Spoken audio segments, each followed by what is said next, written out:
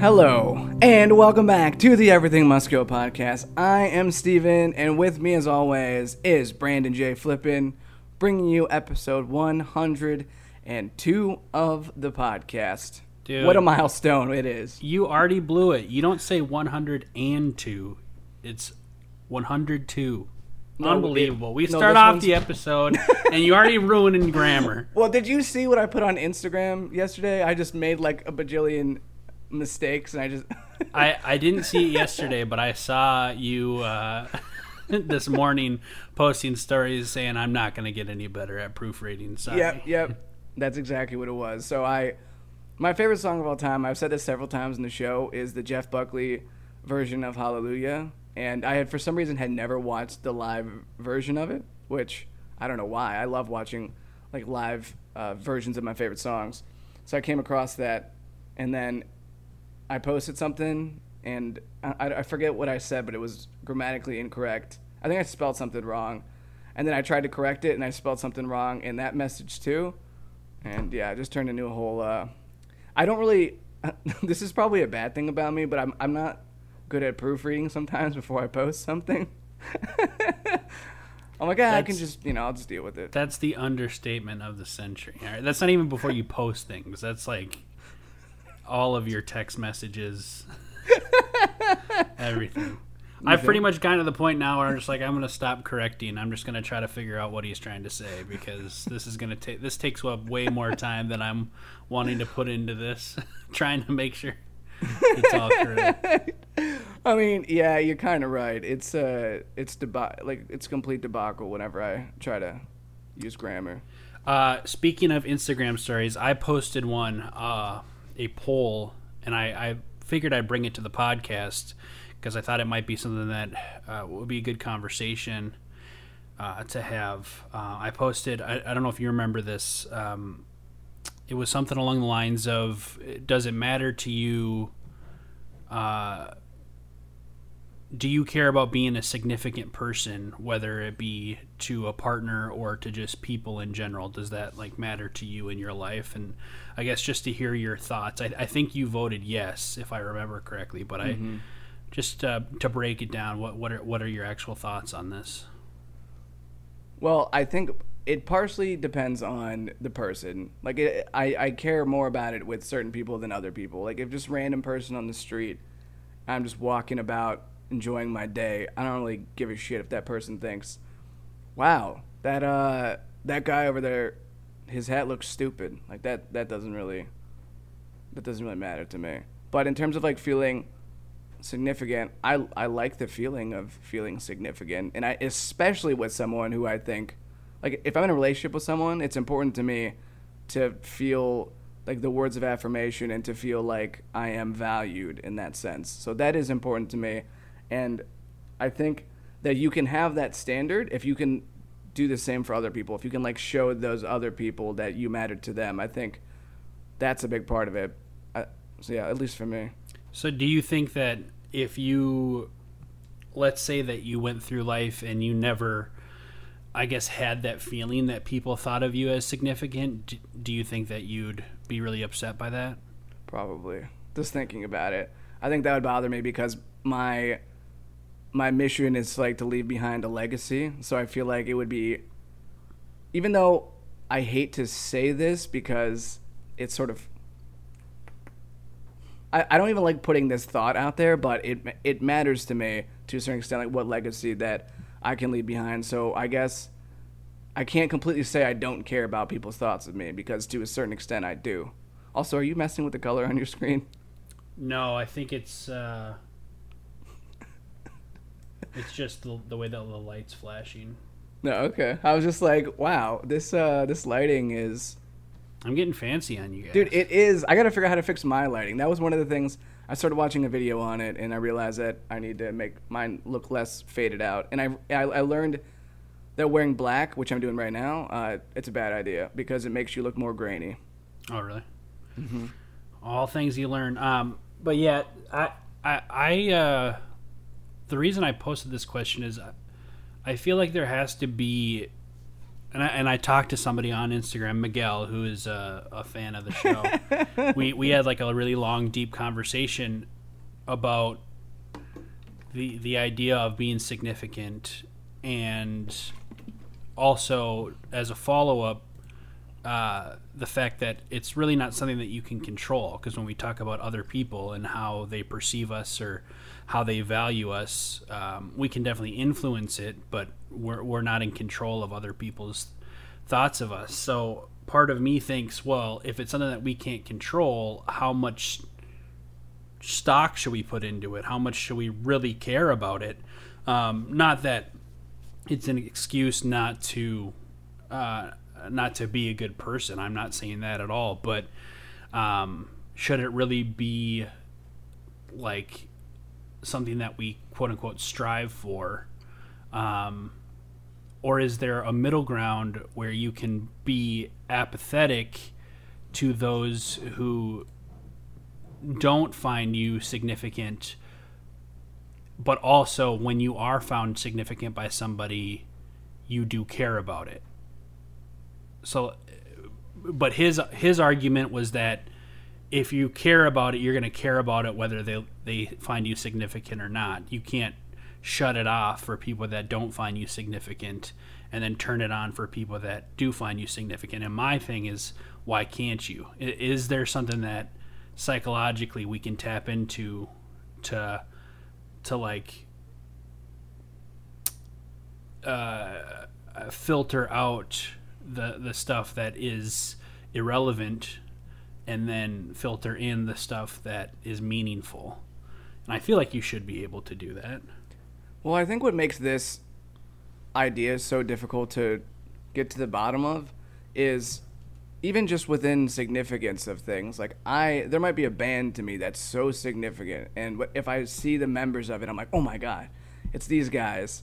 Whereas someone else, those same guys would mean absolutely nothing. Like, just they wouldn't care at all. And like the same thing goes for like I know a little bit about pop culture, but there's like a lot of pop culture I know pretty much nothing about, and I could see someone who might be really significant to someone, it means nothing to me. And I feel like the same thing goes for messaging. I mean, look, there's a bunch of different religions in the world where someone swears by a certain religion while this person thinks that the whole thing is made up. And that just shows you the radical difference between every single person. And there is no just objective, like, perfect thing where everybody is in alignment, everyone is in sync and just says, this person, this thing is significant. Like, there's always been controversy behind this before. And I feel like that's like a really like big way of looking at it, but I feel like the same thing applies to every little interaction that we have among people, where even just look at who we find. I might find someone to be the most attractive person ever to me, and you might think that they're just average. And that feels weird, but is that really is that a fault on you, or a fault on me, or a fault on the person? I don't know. Well, then with this logic, let me ask you this: since we've talked about leaving behind a legacy and being impactful, do you when you think about doing that, do you want to be impactful to everybody? Like, if you could, would you want your stuff to be impactful to everybody, or do you care less about that and it's just like whoever it can impact, it can impact? Yeah, I think there was a time where I probably thought, man, I just want to be the most important person who's ever lived. Like, I want everyone to think that I'm like great.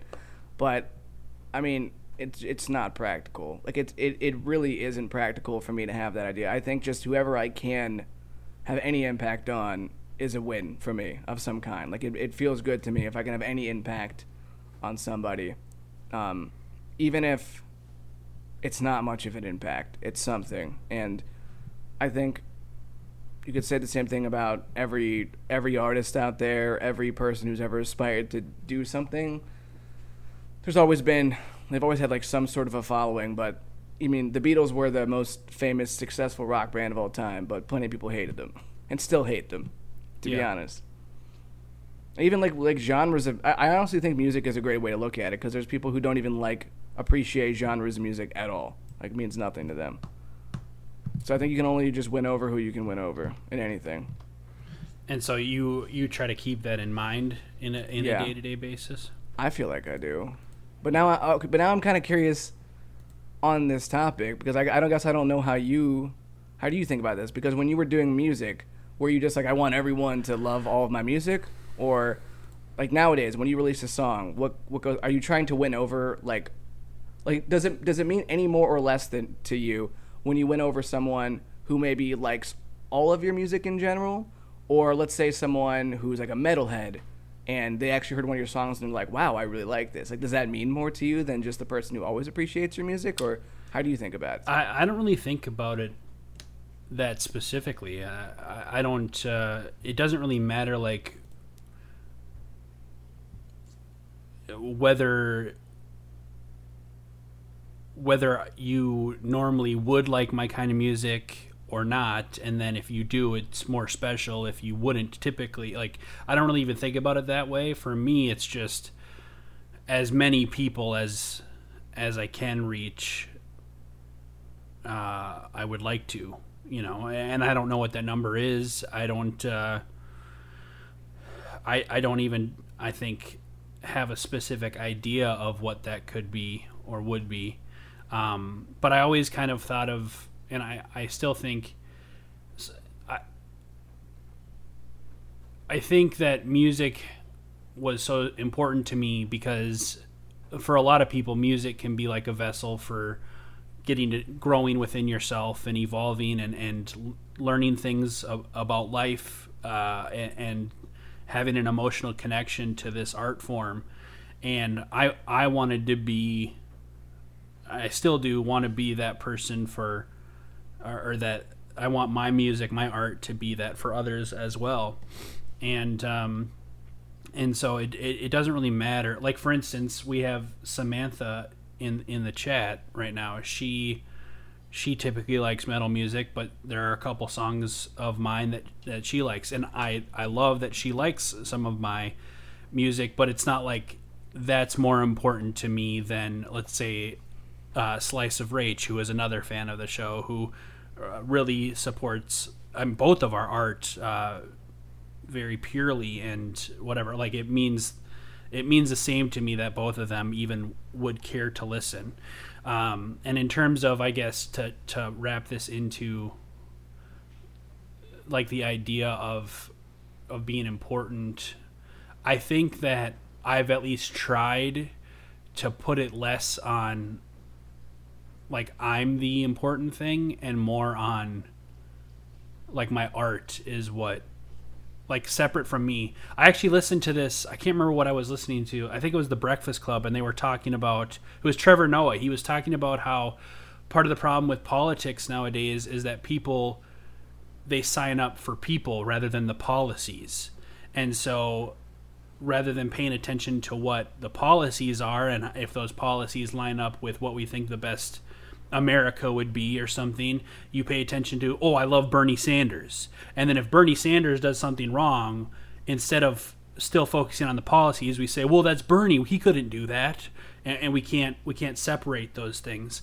So I would like to, I guess, my influence be, instead of it being you focus on me, because honestly I've had a really hard time like thinking that just me personally has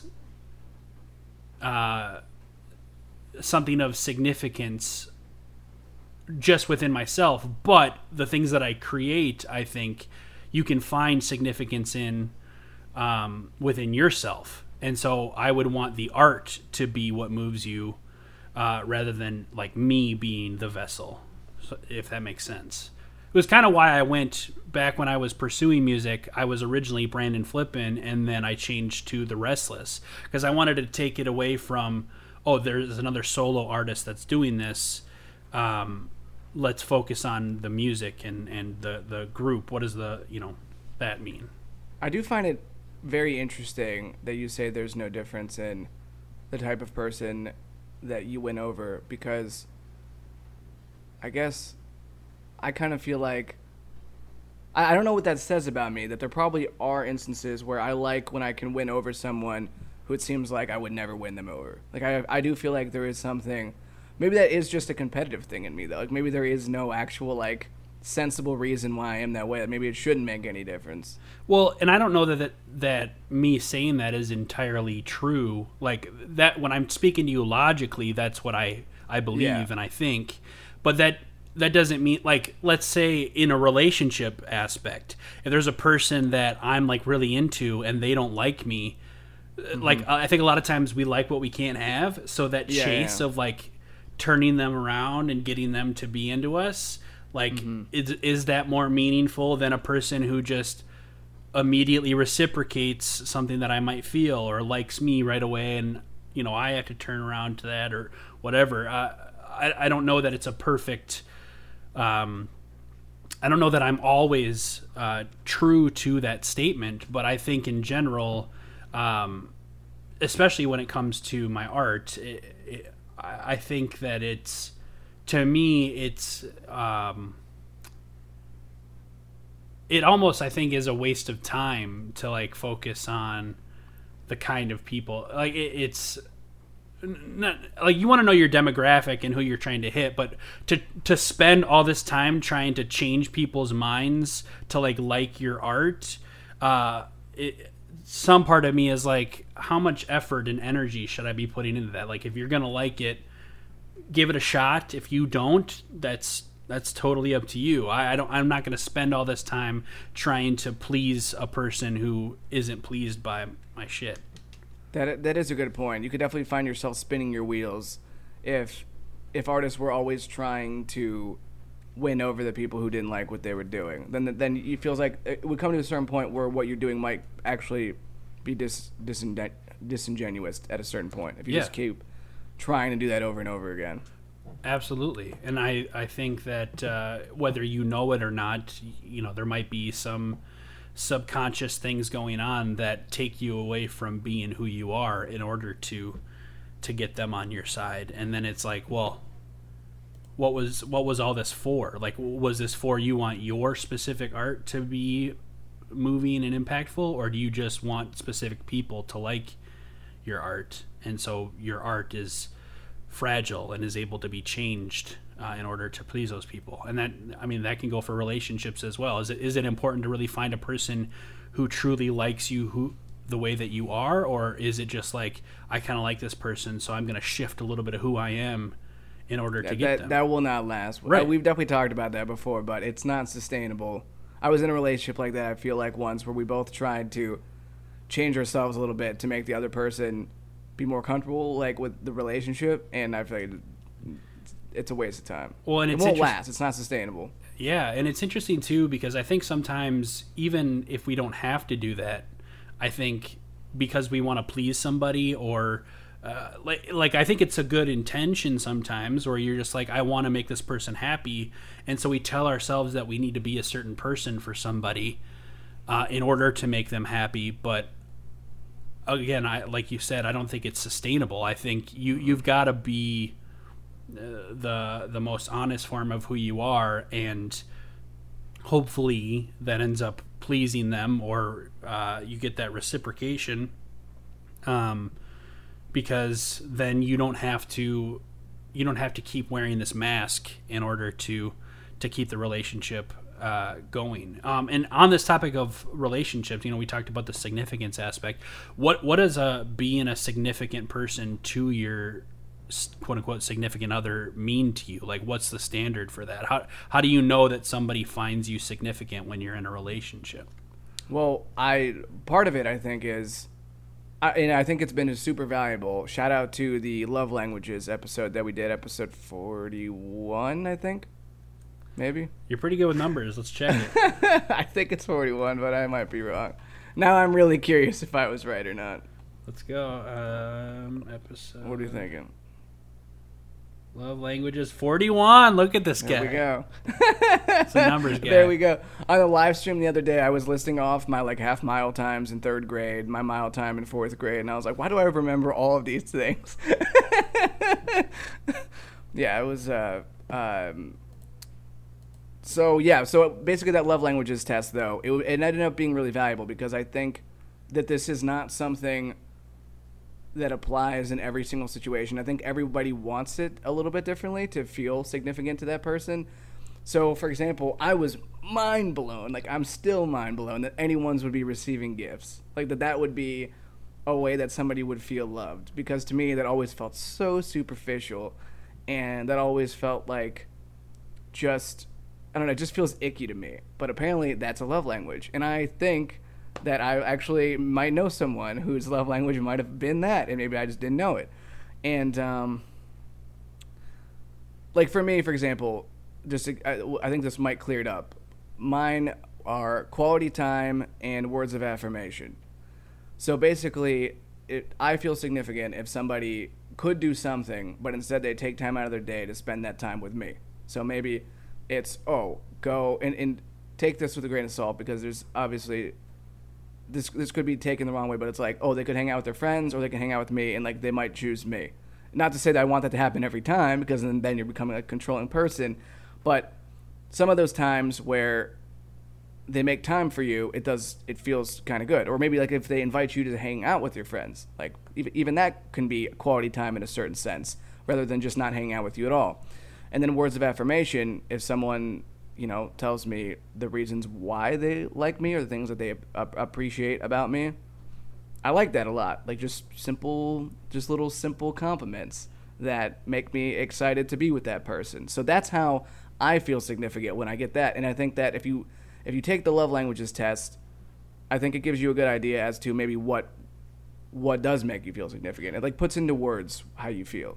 Well, this is a really good tie-in to the question that you asked earlier of, okay, so let's say that the person that you're with does not have the same love languages as you. So it's unnatural for them to give you quality time because that's not what they feel love. do you find them, if they give you that, do you find it to be more significant than a person whose love language is quality time, so it comes easier to them? Well, I think you've definitely got the potential to have a very poor relationship. Like it's possible if you have vastly different love languages and you cannot come to an understanding of each other. So I think there's the potential, but to be completely honest, before I took this test, I don't think as I said, I couldn't grasp this concept that anyone's would be receiving gifts or acts of service. Acts of service, words of affirmation, physical touch, quality. Yeah, like time. some of that stuff I'm just blatantly bad at. I can definitely be helpful to a certain, like, I'm not the most unhelpful person, but some of those things wouldn't even cross my mind. Those are things I need to work on. I'm not going to deny that they're not things I can work on. But sometimes I'd say if you can have good communication, then I think you can get around this. Because once you have good communication, then you can sort of have a compromise in there and maybe have an understanding of, okay, maybe they're not going to give all of this, but like they have the right intentions with what they are doing. And I feel like that's the important part. It's when there's no communication at all, there's no understanding at all, and then it's just a disaster, I feel like. Well, okay, so now let's flip the script. Let's flip the perspective here. So what about like you doing something, like you doing an act of service? Is that more significant? So let's say that your partner, their top two were quality time and acts of service. Would it be to you, if you're the person doing it, do you think you're showing more significance to this person, or that they mean more to you if you do an act of service for them, something that's more unnatural for you, or something you're not good at, or something that you are good at and that you love as well, quality time? I mean, you're putting more effort probably into the acts of service one. So does that mean it's also more significant? Why don't you go ahead and answer this one? You got this figured out.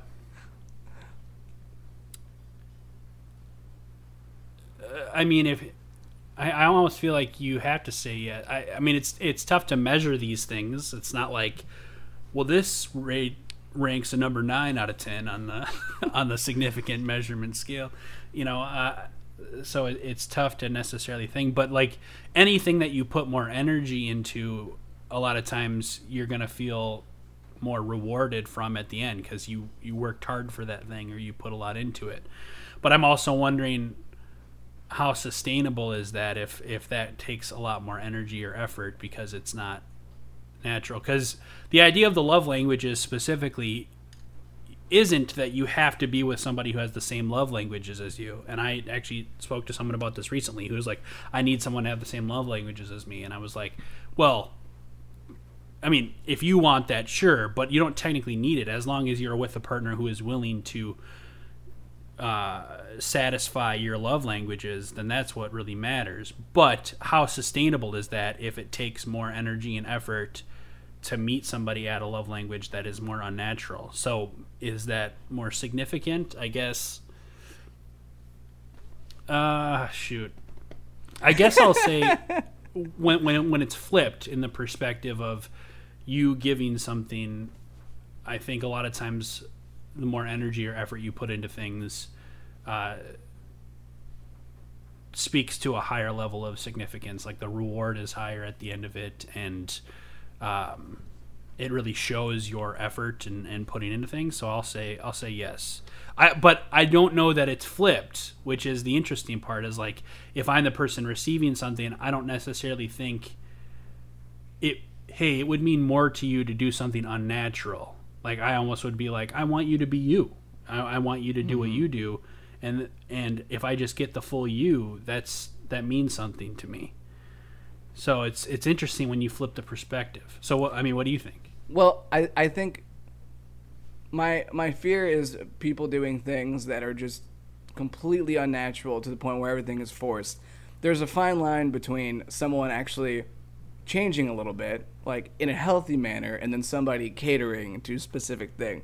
So if it can be done in a manner where it's very much natural, gradual, a compromise, I think people can change a little bit on some things, because I think one of the worst things that people do is that they just say, I'm just not that person. I just don't do that. Because you can. Yeah, like it's people so can. lazy. Yeah, it's really lazy, and people do it all the time. They're like, you see this all the time. Like, I've just done it this way my whole life. It's like, okay, well, how about you try doing something different? I don't know, wear your hat backwards today. Maybe you've been wearing it just. I really. Can you just try wearing your hat backwards, please? Just one time, try it for me. Okay, so but the principle of it is there. The principle is there, which is stop being this person who says that you're just a certain way, you've always been that way, and you're never going to change. Times change. For example, right now, we are in the midst of a quarantine situation. It's not business as usual. It's just not. You can't do all the same stuff. Things change. And for some reason, like, if you go through a breakup with someone, you can't just act like the breakup didn't happen. That's not how it works. Like, you can't just say, nope, this didn't happen. Like, can you imagine? You would seem crazy. You would seem crazy if someone said, hey, we're done. Like, nah, actually, you might think that, but nah, we're not done. We're still together. So, I don't know. Everything in life has its ending. I hate when you do this little smirk thing. So Brandon does this thing sometimes where he has like a slight smirk when he knows that I'm slipping with something. whether I'm losing steam, whether it's like he gets a sense that I'm about to make a point that's gonna be unjustified in some way. I still let you go. It's such a condescending little smirk. Oh, it's the most condescending. It's like, it's literally just, it literally drives me nuts when you do that. Like, oh man! But you love to do it, and it gets me. I don't love to do it. I just do it because I'm just like, where's he going with this? You do it because you love it. You do it for the love of the game. For the love of the game, dude. Really quick on this. I just want to say that when we're using the love language as a specific example, but I also don't think that when I'm thinking about the sustainability of doing something like, making a little bit of a change to, like, for instance, if your love language is not quality time, saying, hey, I'm putting everything aside, I'm going to spend quality time with you. I don't think that we need that all the time. Like, I don't know if you agree. Like, do you always need someone to give you quality time, or are you okay with, hey, can we set a... Clearly I don't, because I've been single for a long time. Yeah. So you can still be happy if you're not getting that all the time, but as long as there is some effort every once in a while to be like, hey, can we sit down and just like be with each other? Yeah, like you get 7 points every time you give me quality time, and like I'm adding all this stuff up in my head. I'm a big numbers guy. Everything Brandon has done for our friendship, I've given a point association with it, and How every many little points? smirk he does. Every smirk you do is minus 11. Oh, no. Wait, I get 1 point for something good and I get minus 11 for a smirk? Yeah. I got to be in the negatives. No, surprisingly, you're in the positives. What's my score? Dude, I can't tell you your score. You got to pay for your score. I got to pay for it? What I got to pay for? I make money off this business. Oh, okay. Well, since we've been talking about relationship stuff, do you want to do our first segment? Let's go. All right. Is there a spark? This is where we read off a list of people that are either fictional or celebrities, and it can be a romantic spark, real chemistry, or just would you get along with them in general. So the first one is Rey Skywalker. What do you think? I really enjoy the people you chose this time for this. Okay, so I'll be honest. Rey Skywalker, it's probably a no. She's like too awesome. Like everything she does, she's just incredible at it. And she reminds me too much of like that kid in school who got like every question right on the test, and it was like the teacher's pet, and also the valedictorian. I just feel like she's too incredible, but she is cute, so I'd probably still. You know what's funny about this Mary Sue argument is a lot of have you played The Force Unleashed or seen anybody play The Force Unleashed? No, I don't know what that is. Okay, so there's this character in it, Star Killer, and he's like the strongest Force user I've ever seen. Like he pulled down an entire Star Destroyer with the Force, but nobody talks about him being a Mary. He's insane. He kicked Darth Vader's ass in a fight. Now, I don't think that he's canon anymore, but the same people who are like in love with that are also like, oh, Rey's too powerful. There's no reason she should be that powerful. And I get like he was trained or whatever, but I don't know. It's just... I mean, I think, to be honest, I think I could probably get over a lot of the Rey things because she is pretty cool. She is definitely attractive. And I do like how she's got her shit together. So those are things I really like a lot. Yeah. Would I get along with Rey? I think I would. I think that Rey and I would just be a perfect match, and that even Daisy Ridley, the actress, should just hit me up. My DMs are wide open for you, Daisy. Let's fight the dark side together. Dude, yeah. Yeah. I like that idea. Perfect. All right, next one, Michael Jordan. Okay, so I've been watching The Last Dance. I'm about halfway through the episodes, and I think I'm super competitive. So when I see Michael Jordan, he's also super competitive. I feel like this would not end well. Like I feel like it would drive me crazy to be I feel like he would push me. He'd push me to be successful. I think that would be the case, which would be great. But I feel like he doesn't have enough chill in him. Like I could definitely, I relate to him in certain ways, but I also think this man, he could chill a little bit more. He's like, yeah, that's what I gotta say about it. Well, he's definitely put into question a lot of things psychologically for me. And I think he's made me realize that I'm not as competitive as like I once thought I was, because some of the things that he like pushes for, I'm like wondering, should he care about that? Like in the grand scheme of things, does that actually fucking matter? And so I even think about like, is this what's going to hold me back in being successful in things? Like, am I not competitive enough? Because there are some things that, like, do I need to manufacture this in order to be a successful person in life? Because part of me is like he has lived and breathed success. Like if you want to look how to do it, I mean, he shows you how hard you need to work and like what that takes to be the greatest. Now he also had the talent. It wasn't just hard work. Like he could jump out of the fucking gym, you know. It's pretty good at putting balls in hoops. So, but part of me is like, do I need to? Is this more of a mental? Like, do I need to just want to be the absolute best? Like, part of me, like, I've never been a person that's like, I want to be the best musician of all time. That doesn't matter to me. Like, I want to impact people and I want to write music that means something to me, but do I need that competitive edge? And so I guess in the state that I'm at right now, I'm questioning a lot of things and wondering if I need to reshape how I approach things. But in this current state that I've been in, I don't think him and I would get along, because I think some of the things that he really cares about, I have a hard time thinking they matter. He's definitely extremely petty, but I feel like in certain ways I can be petty about things. So yeah, I could relate to that part of it.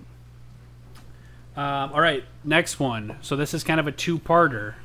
So Will Smith in real life, and then because I know you're a huge fan of the Fresh Prince of Bel-Air, Will in that show.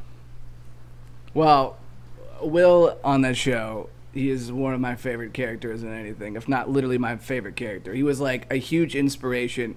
That show and watching his character like made me want to do acting, because I loved the aesthetic. I loved how that show just made life feel like we all take it so seriously, but on that show everything's just kind of a goofy joke, and Will's just sort of that character that's like, everyone's taking everything so serious, nothing matters. He's just like this free-spirited goofball, and yet you can still see how he just gets by with his charm. And I tried a similar approach in high school to get by with my charm, and it fell flat. So I think I could I think him from the show, though, it'd be a good pair, because I could have learned a lot from him.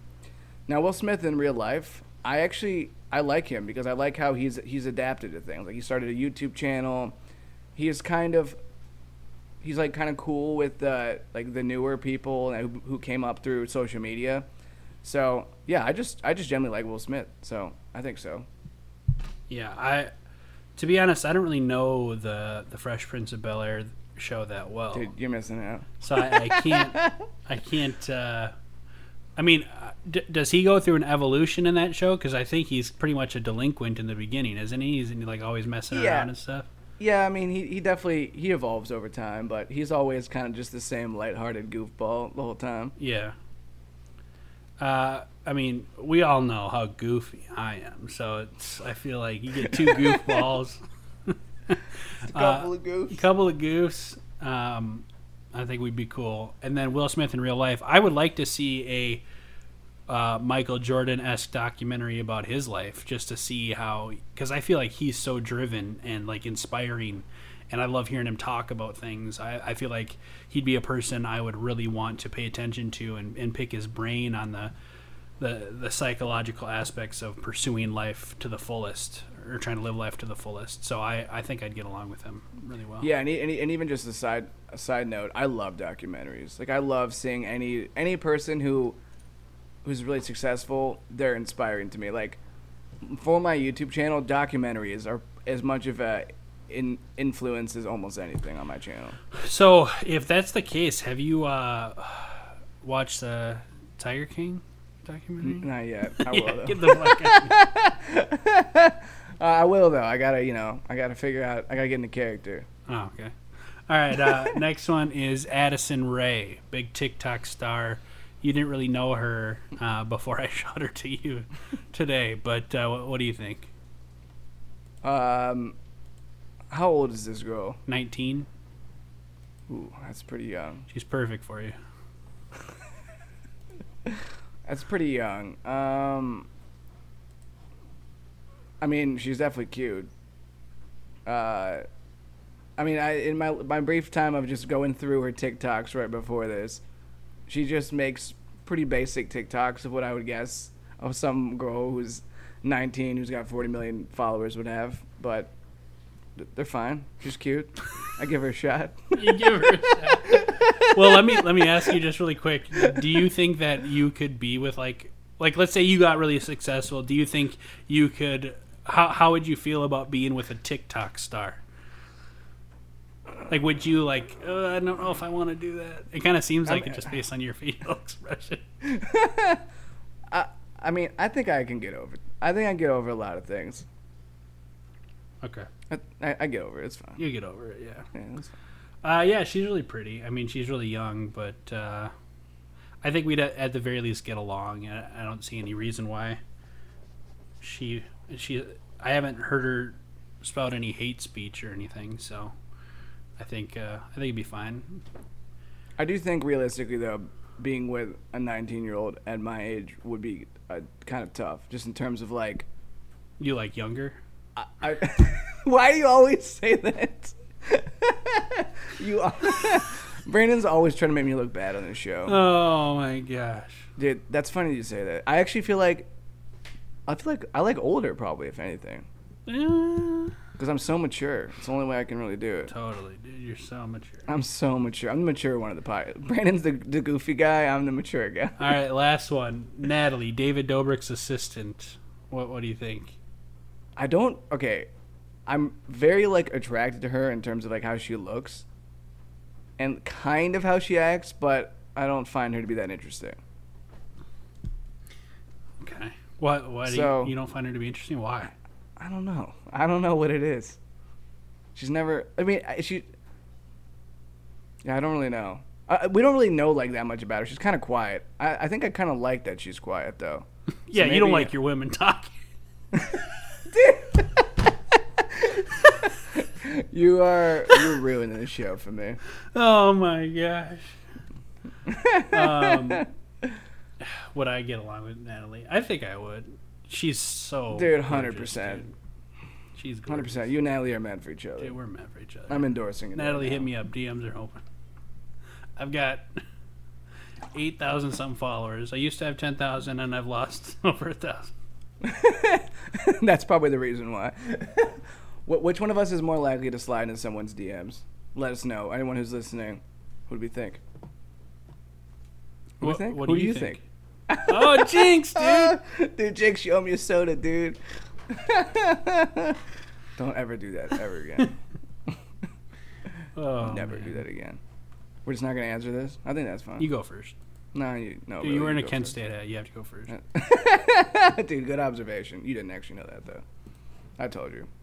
But I know it dude, now. What a great knowledge is power. Power is knowledge. Knowledge. Wow. So we're not going to answer it? No. All right. Let's leave everyone hanging on this. You guys let us know. Write us at EMGPod is our Instagram. And, yeah, let us know. I'm curious what people think. I'm always interested in what... Because here's the thing, I sometimes I don't even want to care about people's opinions, but I'm like genuinely just interested in their opinions. Like I find it to be interesting what people's perceptions are sometimes. Because there's been some instances where I'm like, really? I was perceived like that? I wouldn't ever see that. Yeah. I don't know. What was I going to ask? Something really smart. It was really smart. Oh, well, in terms of like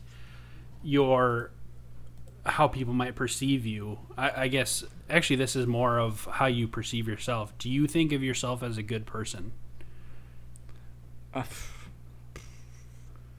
Well, it's interesting that you asked me that question because I got asked that question for my 2,000 subscriber Q&A. So do I want to answer that here or on that video? Well, two separate audiences, dude. Two separate audiences. Nobody. I'll give you a bit of a sneak peek. I won't go and elaborate too much on it, but I've mostly always thought that I was a good person. I don't always like myself. Like, I make the distinction there. I think, like, at my heart, like, the decisions that I make are very empathetic and for the most part, and I think I'm a good person. I feel dumb to say that, though, because it seems like, oh, of course you think you're a good person. What are your standards for being? Is empathy your standard for being a good person, or what do you? How do you? This is such a deep question to try to answer briefly, but I think I think I'm a good person because I don't always. I don't know. This is so tough because I think part of it is if you make decisions that you're not just thinking about yourself. Like, I'm not a narcissist, so I definitely think about other people.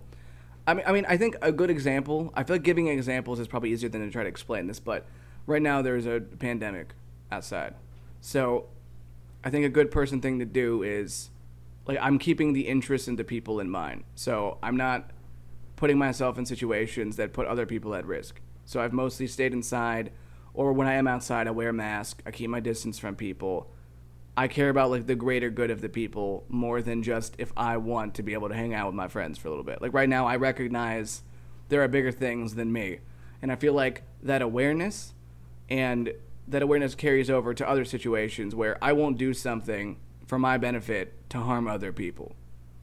Like, normally that is how I will operate in situations.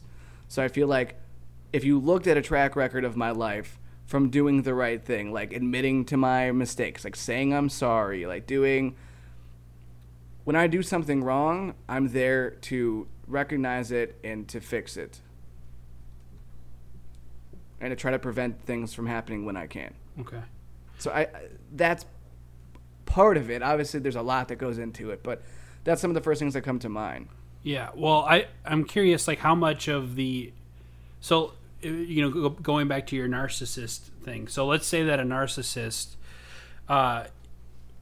people like that a lot of times can be really successful because they put themselves first and they really think about themselves. So let's say a narcissist is a business owner and becomes really financially wealthy, and then they use that wealth to donate to charity. And even though maybe part of the reason they're doing that is for a tax write-off, they're still putting their money into charity to help people.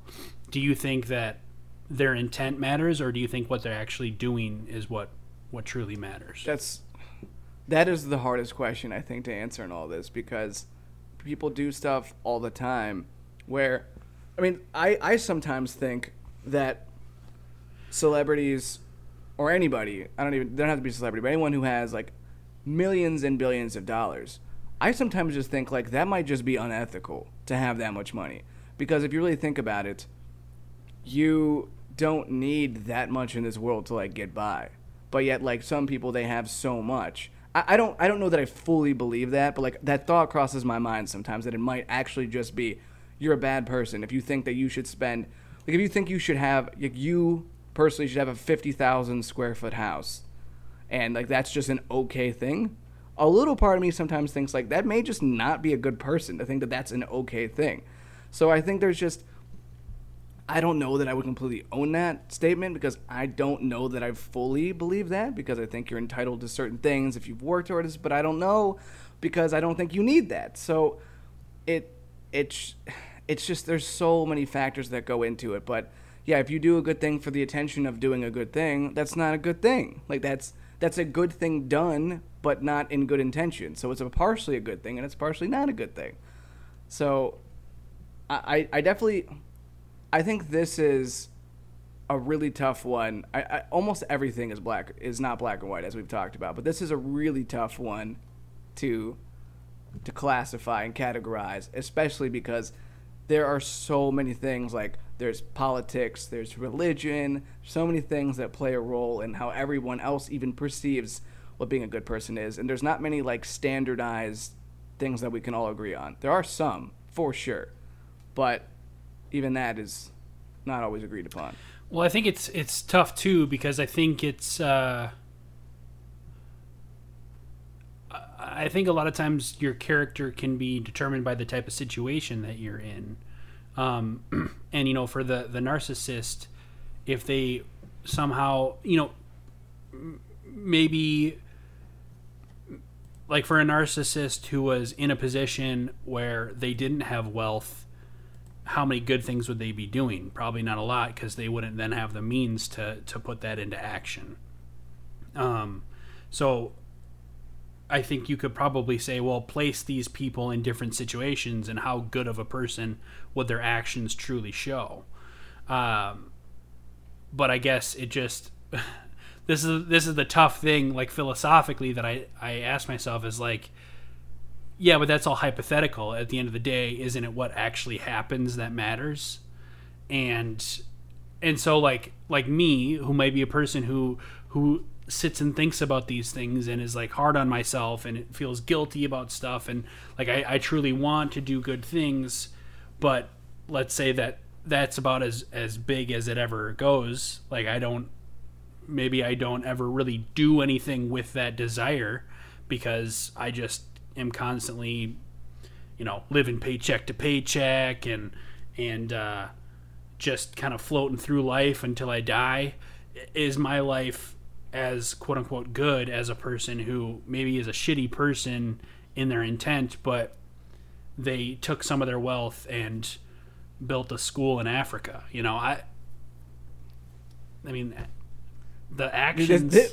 This is such a difficult question to answer, and I feel like we even did a whole episode. I feel like didn't we do an episode? It's like, are you a good person? Yeah.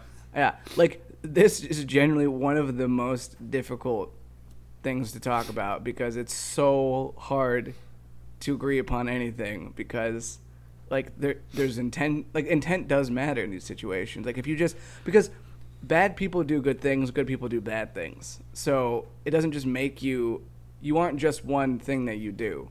You're sort of a combination of all of them. So unless you somehow took a specific statement and associated it or a specific act and you associate it with like a point total, there's no way you could figure out like who's actually a good person because it's ambiguous. Well, and like when you get into measuring what a good person is, like what a good person to me is going to be different from you, and there are also different societal standards. So when we talk about in general, obviously it's that's kind of that you can't really answer that question because different societies have different standards to live by in different cultures and whatnot. But then when it comes, that's kind of why I started the question is, do you think you are a good person? And because then the focus isn't like, well, how am I to society? Does society value me as a good person? Or is it just specifically, do I think of myself as a good person? Yeah, I mean, I think if you asked people, I think most people would tell you that I was a good person. But I don't actually know that. I think that. But then again, even in that statement, if you asked the wrong people, they might be like, no, that guy's a dick. Right. Like if there was one time where they only came across me one time, I was having a bad day. Like who knows? Maybe I did seem like a jerk that day. And then they might think actually he's a bad guy. Like, that's so tough. And you've had, like, horrible people in prison right now did so many good things before they went to prison or before the thing that put them into prison. And they're not, if you're in prison, you are not just you're not just a bad person. You did a bad thing, that's how you got into prison, but I can't just say that you are a bad person for sure because you're in prison. You could be wrongfully in prison. Yeah. I mean, there's just so many things that go into it. Yeah, it's tough. Dude, good topic, though. I'm glad that we got into this one again because this is another good one. Something a little more lighthearted. I don't have one, but I was just thinking that we could talk about something more lighthearted. Like, it could be anything. Do you want to do the Spotify segment? Yeah, let's do the Spotify segment. That's a good lighthearted. That's nice and lighthearted. It's the most lighthearted. Talking about some tunes. We got some tunes. Let's talk about some tunes. All right. So just for context, this is a segment where Steven and I pick a song for each other. We each listen to the songs that the other picked, and then we answer 3 questions based off our listening experience. I think I went first last time. I think that's accurate. So you go first this time. Okay, so, yeah, I did Trust Me by The Fray. This is one of the few times that I've actually heard this song before, though I will actually be honest and tell you that this song in particular, I don't remember, where is this on the album? Do you remember where it falls? It's the last song of the first album. It's the last song. Okay. I've definitely heard this song before, but I definitely didn't get to it as often because the front of the album has a lot of, like, the hit songs, and then Heaven Forbid is like close to this song, right? Like it's like a couple I think before or Heaven something. Forbid is 6, and then I think Look After You Is it really? 7. Yeah, because the last 3 songs, I think, or last 4 songs are Vienna, Dead Yeah. Wrong, Little House, and then Trust Me. Yeah. So what's interesting is I feel like people, I don't really talk about this very often because it just doesn't ever get brought up, but I actually really like this album by The Fray. And I like a lot of Fray songs because I was introduced to them in middle school. The first song I ever heard by them was actually Over My Head, but I didn't even really like that song the first time I heard it. That got me into The Fray was actually How to Save a Life. I heard that song, and I actually had this album because of that, because I liked it, and I heard some more songs, and I really enjoyed it. So what stood out to me about the song is that I don't remember it, even though I had that album. So I had to like really think back if I was just forgetting about it. But what stands out to me is it's not very, unlike some other Fray songs, it doesn't have like a bigger chorus. Like it's a little more, the song's a little bit more subdued, and I'm not surprised that this is a song that you'd be drawn to, because as you've talked about before, earlier on in your songwriting, you tended to lean towards bigger choruses as a way to sort of like showcase, like if to you something felt bigger if you could be bigger during the chorus, but then as you grew as a songwriter, you kind of talked about where you didn't feel that was always the need, and maybe that might take away from the song a little bit. So this kind of has a vibe of, as your sound has matured, it kind of feels like this is more in your wheelhouse, as something that you would listen to. So that stood out to me about the song. How does the song make you feel? It's a little, as I said, it's a little bit more subdued. It's not as, like, it doesn't feel as big. It feels more like reflective, like more of a look back. And as a last song, I feel like a lot of times you get sort of these reflecting back songs, and it takes you on like a nostalgic trip. Like when I heard this, even though I don't recall this song a lot, one, just hearing his voice is very nostalgic because it does take me back to a simpler time, especially at a time like this. But it definitely makes me, it definitely just makes me feel nostalgic. It's not, I guess, a little bit sad. It makes me feel a little bit sad in a sense of looking back. Thumbs up, thumbs down, or somewhere in between.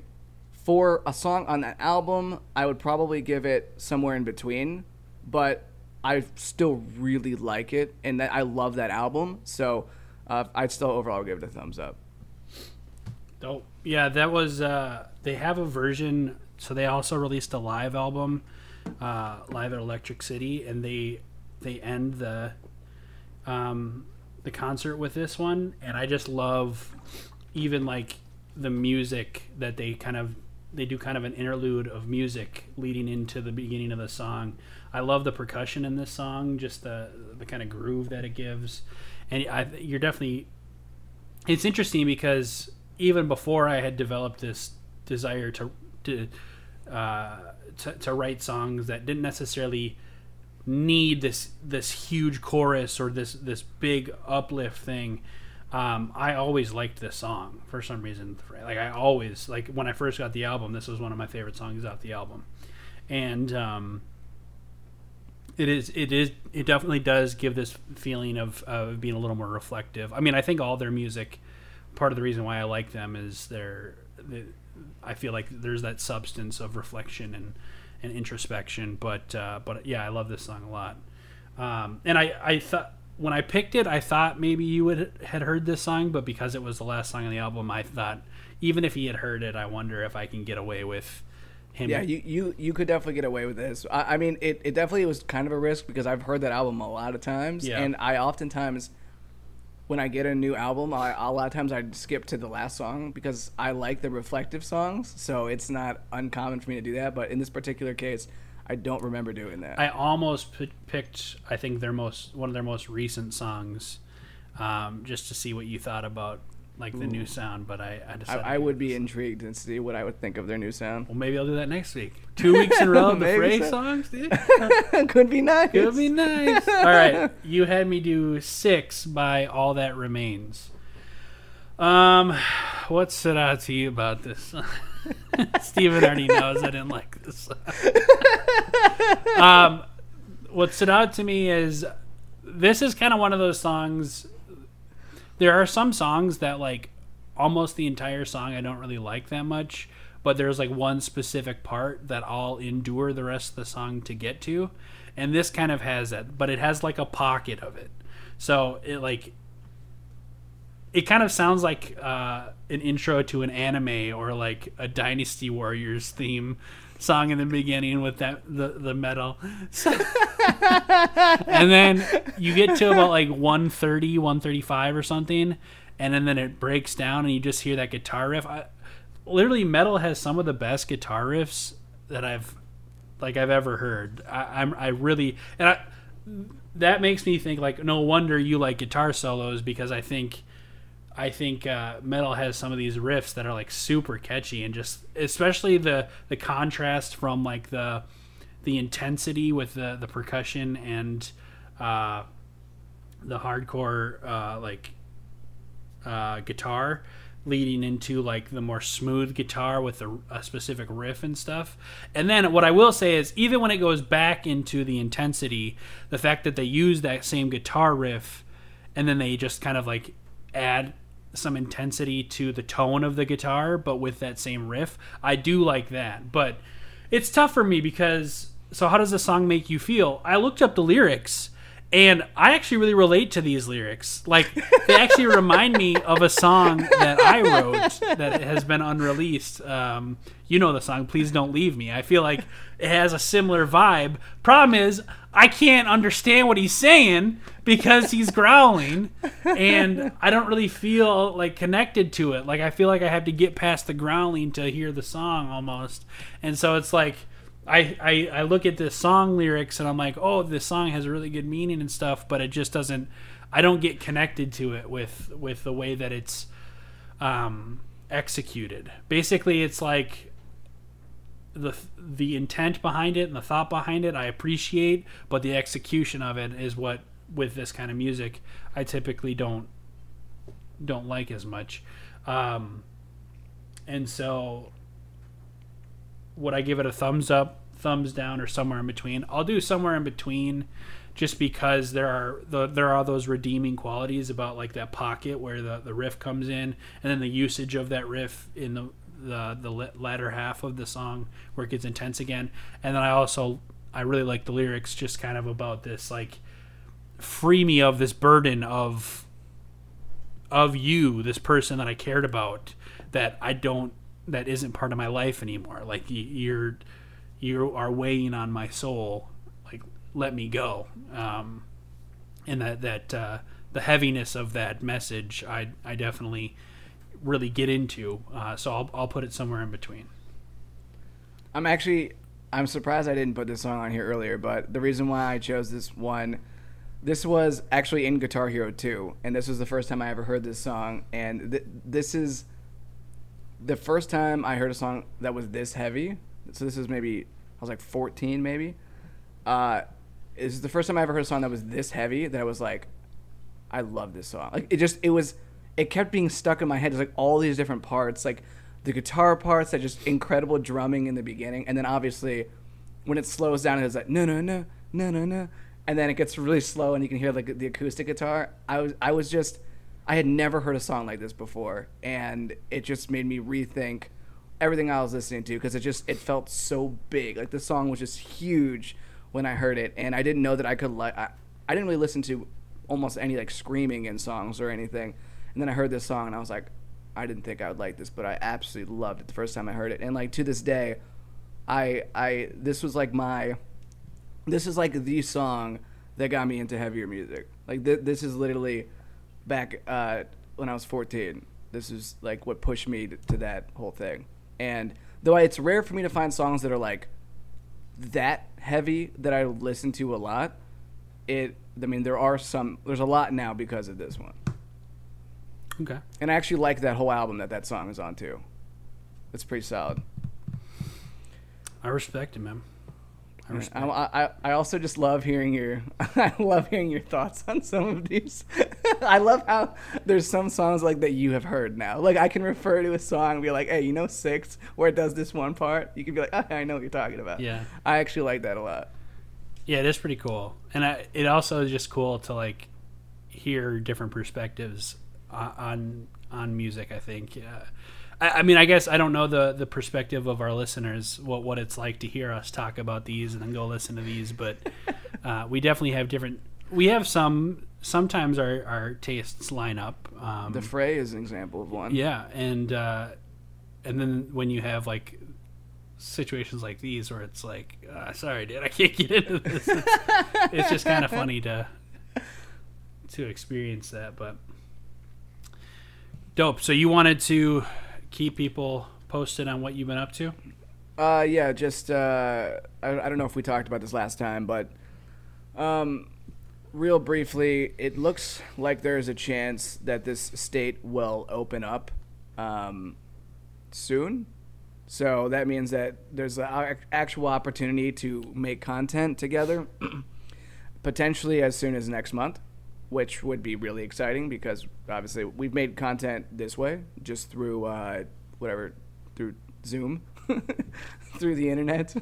But yeah, that will change things quite a bit, and I'm really excited to actually go out and start doing some things again. I've like walked around, but that's about it. No content outside.